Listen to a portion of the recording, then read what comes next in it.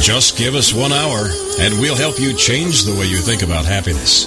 Harvesting Happiness with Lisa Cypers Kamen is a fresh talk radio approach promoting happiness from the inside out.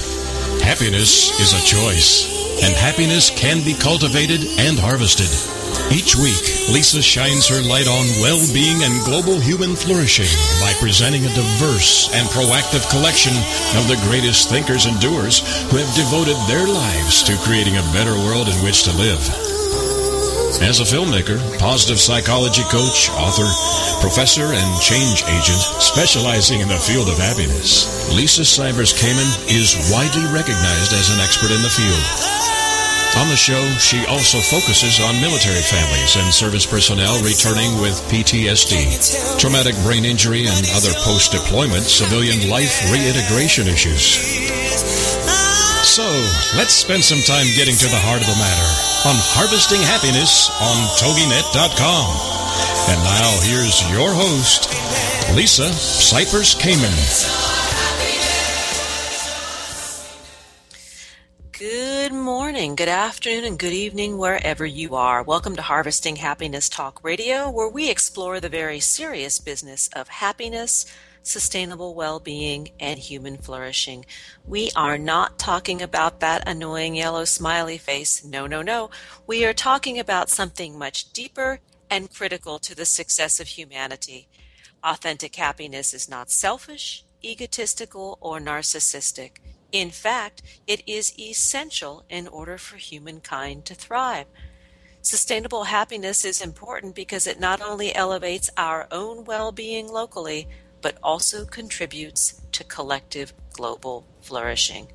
The achievement of a happy life is not only positively good for us, it is constructively good for those around us. In short, happiness matters. Happiness comes from the heart, and this show is all about the heart. Before we bring on our guest today, I invite you to join our conversation live by calling in at 877-864-4869. Again, that's 877-864-4869. You can log into our chat room at TogiNet.com, or you can communicate with us through Twitter via the hashtag Harvesting Happiness. All right, let's get to it. Today we are focusing on somewhat of a controversial subject. And I say it's controversial because people can get into very heated debates. You know, your mother, your father told you, money can't buy happiness. And in fact, there is compelling evidence out there in the world, in the scientific and psychological communities, that says it can.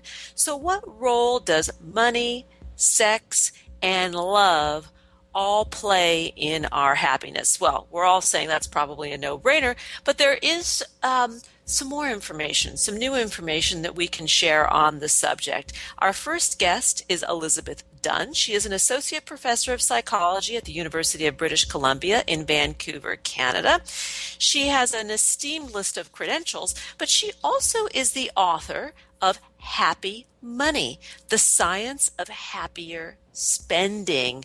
Good morning, Elizabeth. Good morning. Thanks for having me. Oh, it's a pleasure to have you. I am ready to get into this juicy subject because at the heart of Happy Money, there are key principles that you share and discuss about ways to increase our everyday happiness, both personally as an individual, within a family unit, and collectively in a corporate or group environment. And I'd love for you to talk about the book and some of these tips. Well, I'm very excited to have a chance to share our ideas with your listeners. And really where we started from was just thinking about the idea that, that you mentioned, that money can't buy happiness. And I think to some extent, researchers have sometimes argued in favor of this idea because the relationship between money and happiness is there. People who make more money are happier than those who make less, but it's relatively weak. It's smaller than many people assume. So some scholars and members of the media and so forth look at that and go, oh, well, money really can't buy happiness. But what we argue is that people actually are spending their money wrong. people consistently seem to use their money on things that we know that science tells us don't actually make much of a difference for happiness. So what we're trying to do is turn it around and figure out whether you have a little money or a lot of money, how should you use what you do have in order to buy yourself the most happiness? And that really is the big question, because while we all know, both folklorically, what our parents have told us and what the science is bearing out, that once we have our basic needs met, and I think that's really important to say. Obviously, if we are homeless or without basic medical care or don't have food in our stomach, we're not going to be very happy. But once the basic needs are met and we're all operating with the basics being covered, money represents something very different. Exactly, and I think the point about basic needs is really essential. So certainly living in poverty can be very devastating, but I think for most of us today living in North America, we're very fortunate to be living a life where, many of us feel like, there's more that we want, but we have enough food, we have shelter.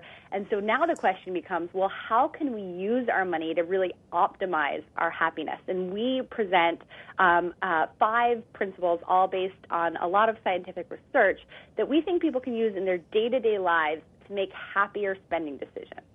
So, Dr. Elizabeth Dunn, tell us some of these things that we can do. What you write in Happy Money. One I know is to buy experience, and I love this because it's about memory making and adventure.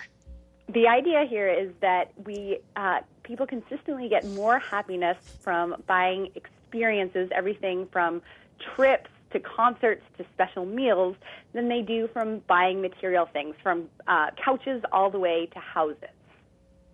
Well, let me ask you something. As somebody who's been working in this field myself for many years, and I espouse, the same kinds of things that you do in what you write, but I happen to also know that once in a while, if I get a really good pair of high heels, and I say that with the utmost reverence, I know it won't buy me lasting happiness, but it does give me a great thrill, and I enjoy it.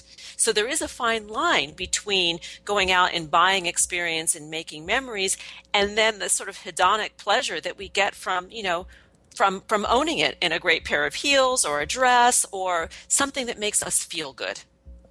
I would agree. I, too, have bought pairs of shoes that I really love, and certainly there are, times where material purchases do make us genuinely happy. So we're not really questioning that. What we're saying is that especially over time, experiential purchases tend to yield more lasting rewards in terms of happiness, in part because experiential purchases seem to be less susceptible to regret.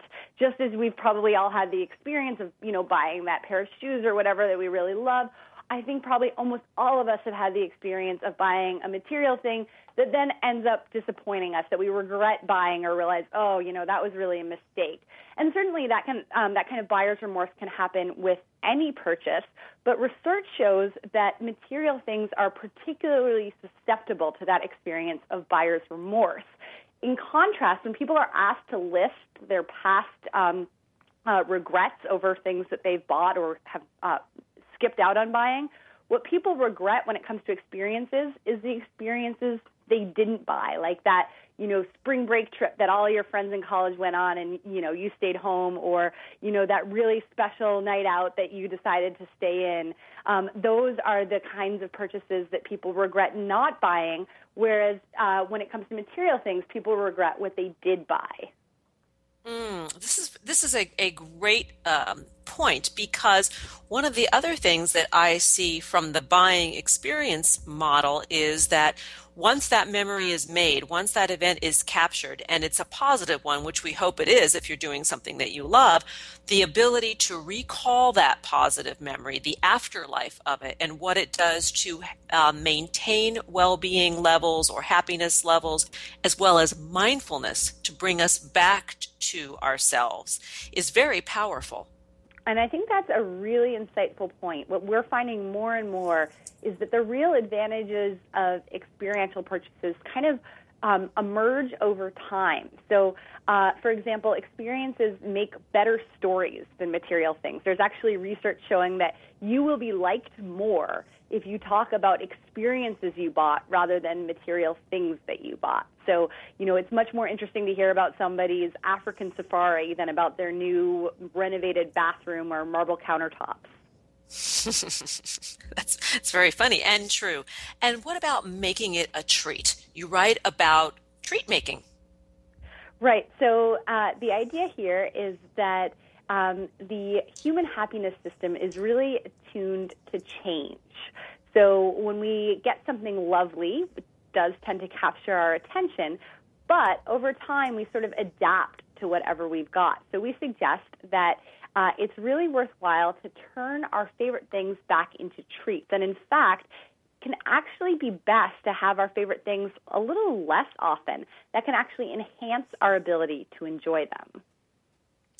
And that goes to savoring. When we make what we love really a treat, when we do get it or buy it or choose to indulge in it, we really pay attention to how it tastes, how it feels, how it sounds, all the things that make us savor the experience in the moment. That's right. So giving something up for even a little bit, it turns out, can enhance our ability to savor. So, for example, in one study we had students come into our lab and eat some chocolate, and then we told one group of them to please give up chocolate for a whole week. Meanwhile, we sent others home with a big bag of chocolate and asked them to eat as much as they comfortably could over the subsequent week. And finally, we had a third group who we said, we basically didn't give them any special chocolate-related instructions. And then we brought people back a week later and asked everybody to eat some chocolate. Hold that thought, because we're going to go to a break, and I want to do the big reveal about this experiment when we come back from break. To learn more about Dr. Elizabeth Dunn and her work, you can visit www.dunn.psych.ubc.ca, and the book is Happy Money, The Science of Happier Spending. When we come back, we're going to do the big reveal about what it means to eat as much chocolate as you can, withhold eating chocolate, or not being told to do either thing, and then what the science reveals about making what you love a treat instead of indulging yourself every minute of every day. Here come those tunes, and we'll come right back with Dr. Elizabeth Dunn, the author of Happy Money, The Science of Happier Spending. I wanted to make a difference. I wanted to fight. We know that life is tough and that happiness can and does live along with adversity. We'll be right back to explain how on Harvesting Happiness with Lisa Cypers Kamen on TogiNet.com. Like us on Facebook at Harvesting Happiness and on Twitter at HH Talk Radio. Lisa returns with more of Harvesting Happiness following this short break. Nothing gives happiness like a free gift. Lisa Cypers Kamen has made her first ebook, Got Happiness Now? 8 Keys to Unlocking a Joyful Life, available at no cost to everyone. Unwrap your complimentary copy now by visiting www.harvestinghappinesstalkradio.com.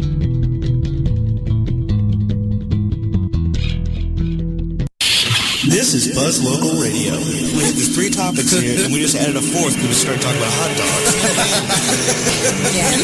Yep, in a band. He's in a band. We both had guitars, so I went over to his house Christmas Day day. We had to start a band. And I think we wrote 4 or 5 songs that afternoon. And Cannibalistic Fish was one of them. Cannibalistic Fish. I couldn't do the dreads. My mom would not let me wear my pants backwards to school either. That was wiggity, wiggity, wiggity, whack. Buzz Local Radio. Available for free download on TogiNet.com. That's TogiNet.com.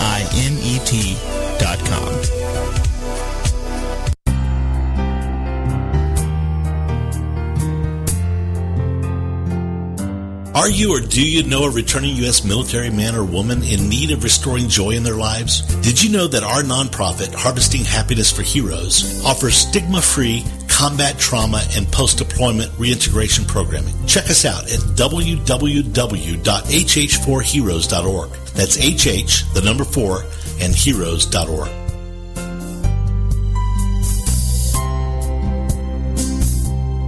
Happiness is an inside job. Wear the message on t-shirts, baseball caps, sterling silver designer jewelry, and more. Please visit our online boutique at www.harvestinghappiness.com. Welcome back to Harvesting Happiness with Lisa Cypers Kamen on TogiNet, the show dedicated to promoting happiness, because happiness is a choice, and happiness can be cultivated and harvested. So let's get back to it. It's Harvesting Happiness on TogiNet.com. And now back to your host, Lisa Cypers Kamen. Welcome back. If you're just joining us now, we are talking about money, and the relationship between money and happiness. And my guest today is Dr. Elizabeth Dunn. She is a professor of psychology at the University of British Columbia in Vancouver, Canada, actually an associate professor of psychology there. She is also the author of Happy Money, The Science of Happier Spending. And prior to the break, we were talking about an experiment that she was involved with that was about chocolate. And I'll let her chime in and carry on with the story, but it was about treat making. What happens when we don't indulge ourselves every minute of every day in what we love, but we restrain ourselves and then introduce that item back into our lives. Dr. Dunn, take it away. Well, so I think the fascinating thing about this study is that it seems like going home with a big bag of chocolate and getting told by the experimenters to eat as much as you want would probably be a good thing for your happiness, if not your waistline. And yet what we found is that people who had been asked to give up chocolate really reaped a benefit. So people who had been asked to give up chocolate for a week ended up enjoying it more when they came back to our lab compared to those people who had had as much of it as they wanted. And so we would argue that although this is a very simple experiment, it actually captures a fundamental problem of modern society, which is that abundance seems to get in the way of enjoyment. Can you repeat that? Because that is really, really powerful for myself as well as the listeners. We find that abundance really undermines enjoyment. So there's a kind of paradox of modern society where we can get so much of the things that we like, and yet that abundance can actually impair our capacity to savor the little pleasures of daily life. And that reminds me of this concept of being a bowl with a hole, that I often refer to us human beings as bowls with a hole, that we can never get enough of what it is that we think that we want. And once we do, our minds and our eyes are always wandering for the next thing that it is that we think we want. Exactly, and I think that's really a fundamental problem that many of us don't recognize in kind of making our day-to-day choices. Okay, let's move on to the next item here. The concept of buying time. Using our money to buy time. Yeah, so the idea here is that what really matters for our happiness is how we spend the days and minutes of our lives. And I think this is the kind of thing that we recognize on an abstract level, but when it comes to making day-to-day purchases, we sometimes lose sight of this. So we would argue that when you are deciding whether to make a purchase, you should ask yourself, will this purchase change the way I spend my time? Now, for many purchases, the answer is no. Buying that 12th pair of high heels is probably not going to change the way that you spend your time. In contrast, if you don't have a dining room table where you can have friends over for dinner, well, that purchase might change the way that you spend your time. And so we think that by using money in order to increase the value of the way we spend our time, we can actually get more happiness out of our money. Interesting. How does that play in, for example, when somebody pays a cleaner to come and clean the house? This is what pops into my mind, for example. Go ahead. Exactly, yeah. So for me, I am a terrible cleaner. My husband absolutely marvels at my incredible inability to even do the most sort of basic cleaning tasks around the house. And I just hate cleaning. I dread it. And so I'm a big believer that it's worthwhile for me to outsource that task to somebody else to give up a little bit of my disposable income so that I'm not spending my Saturdays cleaning the house, doing something that I dread. And in fact, we're planning an experiment right now where we're going to look at whether people can get more happiness from their money by using it to buy themselves out of some of their most dreaded tasks. Oh, I would say yes. Sign me up. I can be one of your guinea pigs. I definitely would say yes. I, too, am not fond of scrubbing toilets. We're also looking at, all kinds of purchases, whether, for example, the choice between, say, a goldfish versus a dog, right? A dog costs a lot more than a goldfish. A dog does take more of your time, but a dog also commits you to spending time outside, to socializing with your neighbors. I have a Welsh Corgi who forces me to go to the beach with him frequently. By purchasing a dog, you're changing the way you spend your time. And so we would really encourage people to recognize that link. So to think, when you pull out your wallet and make a purchase, think, how is this purchase going to change the way I use my time? Point well taken. All right. Pay now, consume later. So very often in modern society, we tend to consume right away and often pay for it much later. But in fact, we argue that people should do exactly the opposite. We should pay now and consume later. And this comes along with a couple of benefits. For one thing, by paying now, we're less likely to overspend. And in fact, debt is really a drag when it comes to happiness. So that's helpful right there. And by consuming later, we can reap a whole bunch of benefits because when we know that something good is coming to us in the future, for example, if we're going to take a really great vacation at the end of the summer, we have all summer to kind of look forward to it. And that anticipatory pleasure is a meaningful source of happiness that we often overlook. So that also involves a little bit of scheduling, that the concept of scheduling, it helps us organize our time, our goals, the anticipation.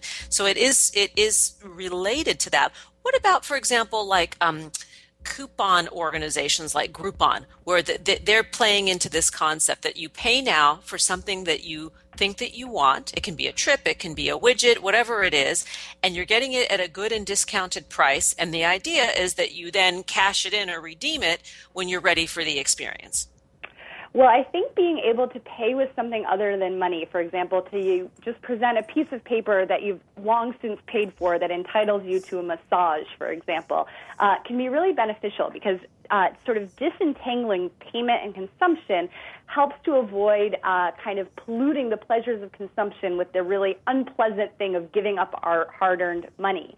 And, of course, you're still paying for that massage. No matter how great the Groupon deal was, you're still, giving up some of your money for it. But psychologically, people feel much less sort of pain from paying when they've paid for it up front. So if, I've long since paid off that Groupon and finally it's 3 months later and I get around to using it, it feels free. I feel like my massage is free. Exactly. And the art of the deal, that we feel like we've gotten something at a preferential rate that makes it more meaningful, too. It ties back into the value that we assign to it. Exactly. And so there's a whole bunch of advantages that come from, paying as soon as you can and consuming as late as you can. All right, the next one, invest in others. And this has got to be one of the most precious tips or revelations that you're making in your book to me. Yeah, so this is really where we started in our research on money and happiness. So we started by thinking about, how could people use their money in happier ways? And one of the most interesting and surprising findings from happiness research is that one of the best sources for happiness is actually doing things for other people. So we thought, okay, well, what if people use their money to benefit others? So in one of our first experiments on this topic, we went out on campus with $5 and $20 bills and basically just walked up to people and gave them cash and said, hey, we're going to give you some free money, but we want to tell you how to spend it. And so we told half the people to just spend the money on themselves, and we told half the people to spend the money on somebody else. And then we just called people up at the end of the day to see how they were doing. And what we found was that people who had been assigned to spend this little bit of cash on somebody else were significantly happier compared to people who'd been told to spend the money on themselves. fascinating, but not surprising. And it plays into the whole value of connection, which is known to breed happiness. Right. So spending money on others seems to be particularly good for our happiness when it helps us really connect with other people we care about. But remarkably, it can even give us sort of an enhanced sense of social connection when we use the money to benefit somebody we've never met, when you know that your money is going to help a sick child, for example. And I think to me what is kind of surprising about our findings is that we see the same benefit from spending money on others, whether we look at people in Canada and North America who have a fair bit of disposable income, or whether we look at people in places like Uganda, India, and South Africa. In poor and rich countries alike, we find that individuals who use their money to benefit others end up happier. Beautiful. This is a beautiful note because we're almost out of time, and I can't believe that our time together has gone so quickly. But I want to just point out to our listeners that you have been working in the field of positive psychology for many years. That you began in your undergraduate studies at the Harvard University, where you worked with Dan Gilbert, who is the best-selling author of Stumbling on Happiness. You completed your doctorate at the University of Virginia and postdoctoral work in Australia at the University of New South Wales. And in 2007, you were honored by the Mind Gym. You received the academic prize for pioneering work in the field of positive psychology. You are a distinguished researcher, and that you have appeared all over the place, from the New York Times to Fox and Friends, MSNBC's Morning Joe, TED, Forbes, and on and on and on. So you know a few things about money and happiness. And I want to let our listeners know that they can learn more about Dr. Elizabeth Dunn and her work at dunn.psych.ubc.ca. And I have one more question for you, and that is about intuition and money and happiness. That when it comes to spending money, most people kind of just follow their gut, right? Right. So I think most of us know or think we know how to spend our money in order to be happy. When, there's sort of rows and rows and rows of books on how to get more money. But surprisingly, our book was actually the first to say, well, okay, forget about getting more money. How can you be happier with the money that you have? And I think, the reason that we were the first ones to study this is that most people feel like, oh, I don't need advice. I have no problem spending money. I'm great at spending money, right? And yet, in fact, what we see in large-scale research is that people aren't necessarily getting as much happiness as they could from their own spending choices. And so I think it's worthwhile to consider what the scientific literature can tell us about the kinds of spending choices that can make us happier. And I think one of the surprising findings from this work is that, we know that life is tough. We are going to break, Dr. Dunn. We are going to break. We are going to break, and I'm sorry to interrupt you. On Harvesting Happiness with Lisa Cypers Kamen on TogiNet.com. Like us on Facebook at Harvesting Happiness and on Twitter at HH Talk Radio. Lisa returns with more of Harvesting Happiness following this short break. Like what you hear on Harvesting Happiness Talk Radio? Subscribe to us on iTunes and get your weekly dose of joy downloaded free and easily to your computer or portable device. That's Harvesting Happiness Talk Radio on iTunes.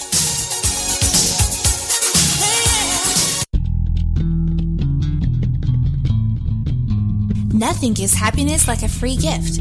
Lisa Cypers Kamen has made her first ebook, Got Happiness Now? 8 Keys to Unlocking a Joyful Life, available at no cost to everyone. Unwrap your complimentary copy now by visiting www.harvestinghappinesstalkradio.com.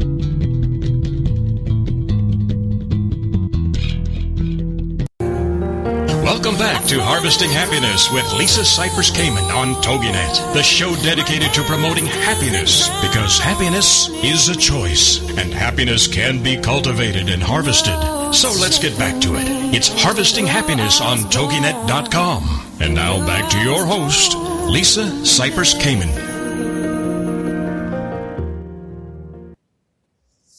Well, welcome back. if you're just joining us now, I urge you to download this podcast because we are talking about the relationship between money and happiness, one that has been researched, explored, dissected. And our guest today is Dr. Elizabeth Dunn. She is the author of Happy Money, The Science of Happier Spending. And prior to the break, when we so rudely were interrupted by the commercials, and I apologize for that, we like to slide into them gracefully, but it doesn't always happen.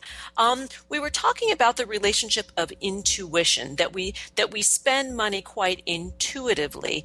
And Dr. Dunn is suggesting that when we are more deliberate, more mindful, more on point about the ways we spend our monies, the how of the dollar bill, that it actually can increase our happiness. So Dr. Dunn, talk a little bit more about that. Although most of us, for example, resonate with the idea that, helping others is a good thing and that helping others is good for happiness, when we actually hand people money and say, hey, do you want to spend this on yourself or do you want to spend this on somebody else?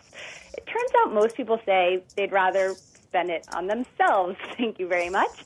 And so I think even though even people who really embrace some of the broad principles of, helping others and so forth can lose sight of this in their day-to-day spending choices. And in fact, research suggests that just thinking about money can orient us toward our own sort of selfish desires and needs and make us less concerned about the needs of others. And so I think our work is an attempt to help people make that connection to say, okay, well, when I make my spending choices, let me think about some of these broader values and principles and actually apply them in the way that I, choose to spend this $5 bill. Point well taken. Let's talk for a moment about getting the biggest bang for the buck, the biggest happiness bang. Yeah, so I think, one way to do it is to combine some of the principles that we've been talking about. So we've been talking about the value of buying experiences and of spending money on others. Well, it turns out that one great way to get a big happiness bang for your buck is actually to buy an experience for somebody else. So some brand new research coming out of the University of Pennsylvania at the Wharton School suggests that one of the best gifts that you can buy for somebody else is to buy them an experience. And so really putting some of these principles together is a great way to get the biggest bang for your buck in terms of happiness. Wow. Well, that's interesting. It's the pay it forward concept comes round again. That it's about serving others, it's about connecting with others, it's about doing something good for someone else that actually elevates our own well-being, our own happiness. Exactly. And again, I think that's something that most of us recognize on an intuitive level, that helping others is important for happiness and can provide us with emotional rewards. But again, it's something that we need to keep in mind every time we reach for our wallet.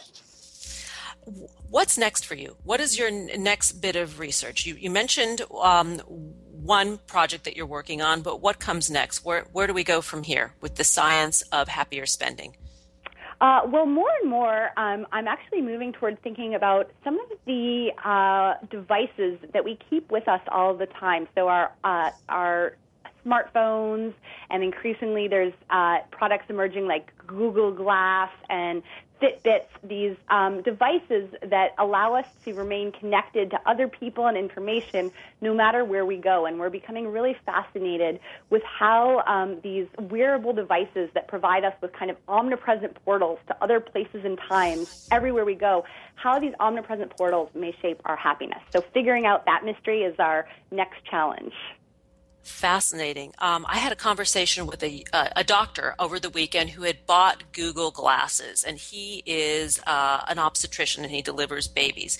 And he talked to me about how he had to write an essay to Google, and he got the glasses, and his whole intention was to use it as part of his practice to give others the virtual experience when they couldn't be present in the delivery room.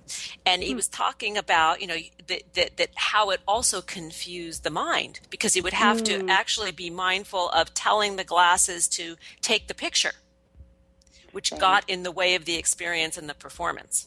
Yeah, and I think sometimes, when these really cool new tools with so much potential are coming out, we sometimes forget to both design them and use them in ways that sort of work with our existing psychological architecture. And we think that, these devices have a lot of potential to enhance happiness. We're certainly not like technology naysayers, but we also think people need to really proceed with caution in both designing and using these devices in ways that will support rather than undermine well-being.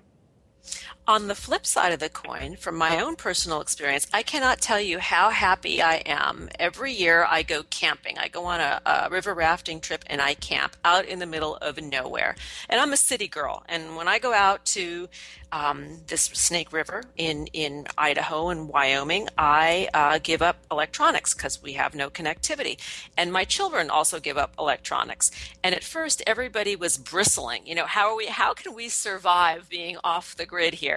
And now it is something that we look forward to and actually enhances happiness, not being connected. Right, and I think many of us, although, very few of us would give up sort of email and all the connections and text messaging that we have, I think that taking a break from those, that sort of constant connection can be quite valuable. And some of us aren't, even if you're not lucky enough to be off at Snake River with sort of completely cut off and then getting to spend a little time in your own world, we find in some of our newest research that even just cutting back so that you're only checking email 3 times a day can significantly reduce stress compared to sort of the constant email checking that so many of us do. I can't even imagine checking only 3 times a day. Can you? Or are you really good about it? In this study, I don't know if I could handle it. But these were people who got a lot of email, and the more email they got, the more beneficial this intervention was for them. Just staying offline until the appointed time.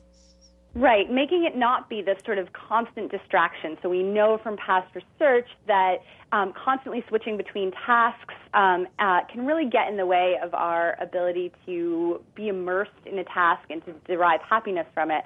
And so that's something that I think we need to really figure out and give people the tools to overcome in this modern world. And I have to say that I would think that this would be a fantastic frontier for study, is the relationship between happiness and electronics, because while it is convenient for us all to have that instant 24/7 connectivity to the world, I can speak from my own experience that it also dampens my ability to be in the moment because I know this other thing is going on over there. Exactly, and so I think being aware of all this other stuff that we could be doing can be really problematic. So again, sort of basic psychological research tells us that activating multiple competing goals is not very good for our happiness. So if I'm busy playing with my toddler at the playground, but I get a work email or even a message from a friend about the amazing party they're going to that night, it can distract me from that, really being immersed in the experience of spending time with my children. Yep. Been there, done that. And my kids will say to me, they're teenagers now. They'll be like, Mom. And it will be Mom, and then it will get progressively louder and different in the names. We'll amp up to Lisa, and then it will be Lisa Lynn, which is my middle name, and then it will go to Mrs. Kamen, and it will go on and on and on until they demand the attention and I have to put down the device. And I don't blame them. Yeah, I mean, there's some really fascinating qualitative work showing that children really recognize when their parents are distracted by these omnipresent portals to other worlds that we're all carrying around with us these days. And in fact, we find in some of our other work that when parents are distracted by other goals, they don't get as much meaning out of the time that they spend with their children. And that time is diminished in our fast-paced society. It used to be that we were with our kids from, when they got up in the morning, at least when they were younger, until they go to sleep at night. And now that's changed. We're living in a very different environment. But I wanted to mention for a minute about the concept of multitasking, because there is some mythology attached to it. And you touched upon that when you talked about, I'll paraphrase it as toggling, going between tasks.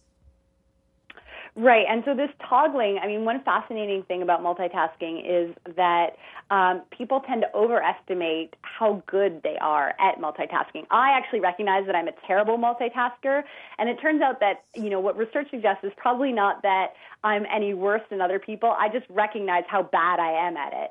And in fact, when we're switching between tasks, that can kind of undermine our performance on all the things that we're trying to do. So I think to the extent that these sort of wearable devices, from smartphones to Google Glass, to the extent that those increase the level of distraction and the level of multitasking that we're engaging in, they do have some potential to get in the way of our well-being. And it doesn't mean that these devices are inevitably bad for our happiness by any measure. It just means that we need to think very carefully about how we design and how we use these new emerging devices if we're going to make them support happiness rather than undermine happiness.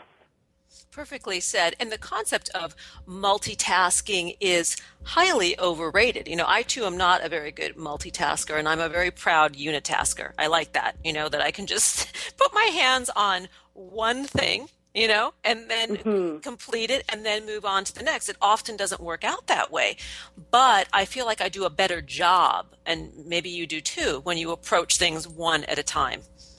Right, and I think that's one reason why we saw this benefit in terms of reduced stress for people in our study who were assigned to check email only 3 times a day. If you can only check email 3 times a day, you're still going to spend a decent amount of time on email. We found that people who were checking email 3 times a day spent almost as much total time on email and responded to almost as many emails as people who were told to check email as much as possible.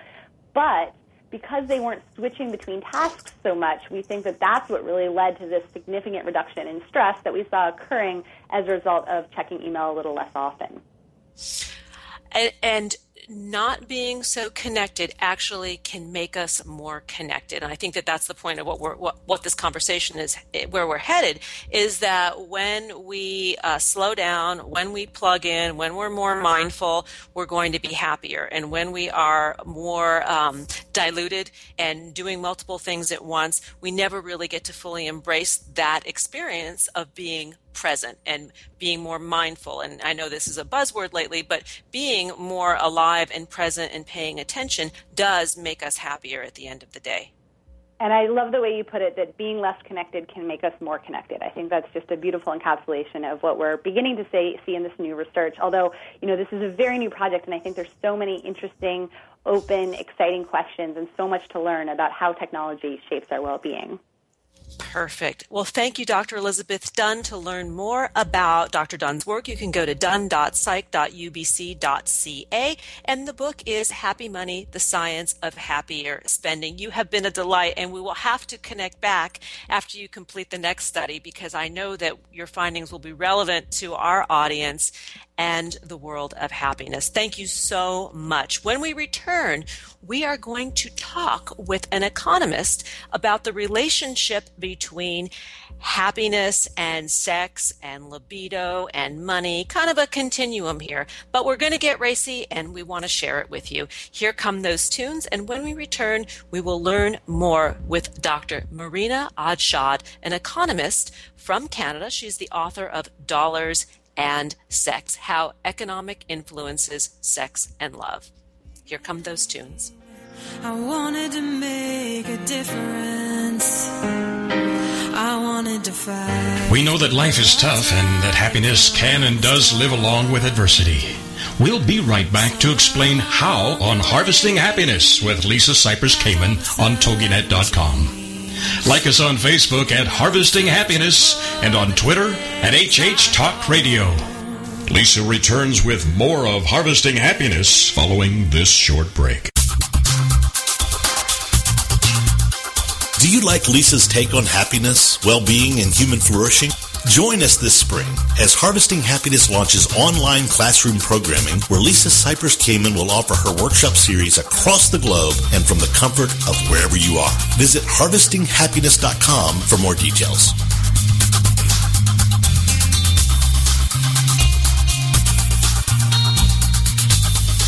A part of the Grateful Good. Grateful Nation brings together patients, families, friends, and staff of Beth Israel Deaconess Medical Center to support the quality care and groundbreaking research at the medical center. Through new and traditional media, members of Grateful Nation share experiences, thank our caregivers and researchers, participate in sweepstakes, and gather to sponsor and host events and much more. Being grateful inspires others to be grateful as well. Isn't it time we jumpstart some perpetual gratitude? Visit Grateful Nation online to find out more at www.gratefulnation.org. Have a grateful day. Welcome back to Harvesting Happiness with Lisa Cypers Kamen on TogiNet, the show dedicated to promoting happiness, because happiness is a choice, and happiness can be cultivated and harvested. So let's get back to it. It's Harvesting Happiness on TogiNet.com. And now back to your host, Lisa Cypers Kamen. Welcome back to Harvesting Happiness Talk Radio. If you're just joining us now, please download this podcast and share it, because we are talking about the relationship between money, sex, libido, and happiness. And my next guest is economist Dr. Marina Adshade. She is also coincidentally at the University of British Columbia at the Vancouver School of Economics. She is a regular contributor to the Globe and Mail and Time.com. She's written for the Wall Street Journal and a host of other periodicals. And her wheelhouse, her study is on the relationship of economics, of sex, and love. Dr. Adshade, let's just jump right into it because we don't have a lot of time, and this is such a huge subject. We're going to get you back and continue the conversation. But let's talk about your blog, Dollars and Sex. Yeah, thank you for having me on the show, by the way. It's such a delight pleasure to be speaking to you about this subject.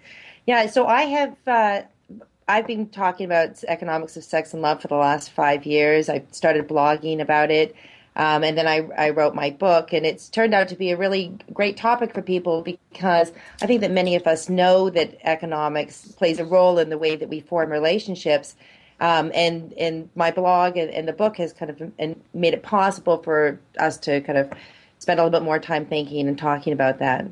And it plays a huge role in the relationship. Money plays a huge dynamic in relationships. And we like to think it doesn't, but it does. It is the power central. And you can elaborate on this much better than I.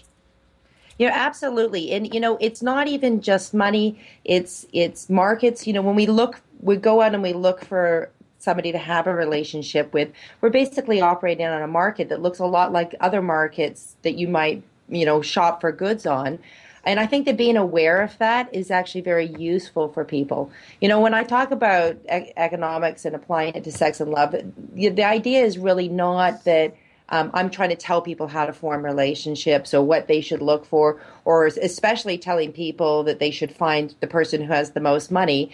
I just think that people should be really mindful of the fact that they're on markets and that these factors play a role and that money matters and that income matters. Things like education really matter to people. And so I think it's really useful to have that dialogue. I agree. And when we talk about money and the relationship to it as it relates to relationships and happiness, the ability, money buys opportunity. It doesn't just buy what's in the shopping bag. It does buy opportunity. And it ties into education, the experiences that we get to have in some cases, and also how we can connect with others, how we can serve. It's a multi-leveled, complex structure, but nonetheless it matters. It absolutely matters.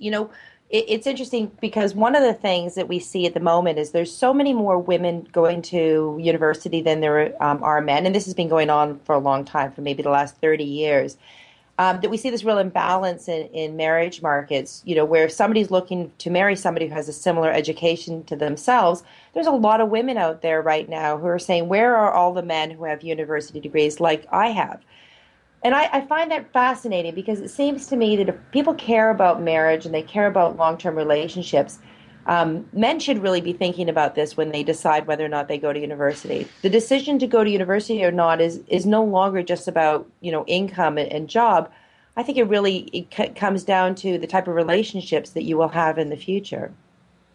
I couldn't agree more. It's interesting what you say about all the women now who have multiple degrees. I mean, it's not just enough that you have an undergrad or a graduate degree, but many of us are going out there and we're getting our doctorates or we're getting second and third master's degrees, and our mates are not necessarily on par. Their interest doesn't lie in education. They've moved on to other things. Maybe they're on their second or third careers, which is another phenomenon of our generation as well. We don't just stick to one thing.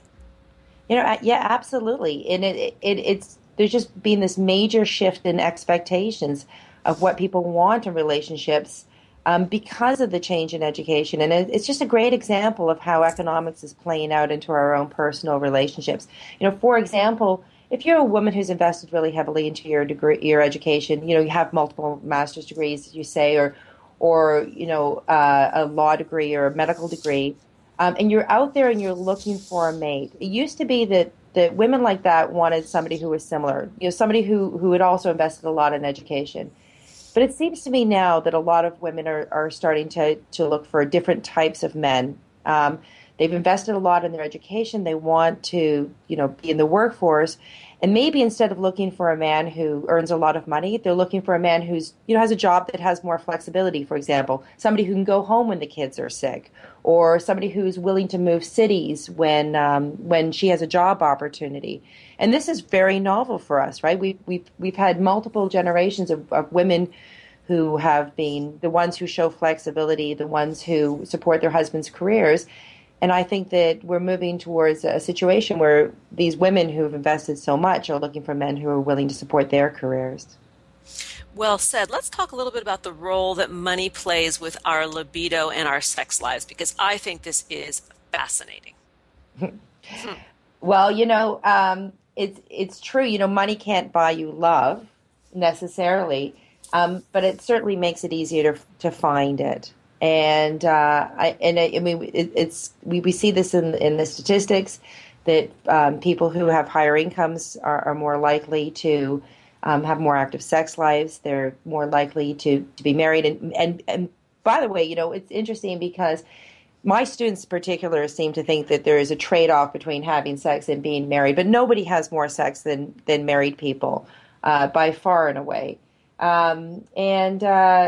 And so there's clearly a relationship there between income and access to sex. There's been some interesting studies that have to do with happiness, which will interest you, and show that having more income doesn't necessarily make you happier, but it definitely does give you more sex. And sex makes people happy when they're in good, connected, loving relationships for the most part and are engaged in sexual activity. It does increase happiness level. It increases an overall sense of well-being, let's say. It does. It does more than that. It makes you happier. It makes people generally healthier. There's some very good side effects to having an active sex life, for sure. And yet, many of us cut our noses to spite our faces in that we lead such busy lives because we're on the treadmill pursuing what society tells us is happiness and success, buying the right car, the right pair of shoes, eating the correct meal, and drinking the preferred soda, that by being on that treadmill, we bypass the very essence of what we're talking about, which is the connectivity that brings about the sustainable well-being. Yeah, I think this is really true. A couple years ago, I was talking to my class, because I teach a course on the economics of sex and love, and we were talking about the relationship between education and sex, and my students were saying that they think that educated people are too busy to have sex. And I think that's kind of a sad commentary, that at the age of 21 or 22, when you're here in a university and you're getting education, that you think looking forward that that's what your life is going to be, being too busy to seek out sexual relationships or have meaningful sexual relationships with people. I mean, we'd wonder why anybody would invest in education under those circumstances, given how much human connection is important to us in our own lives.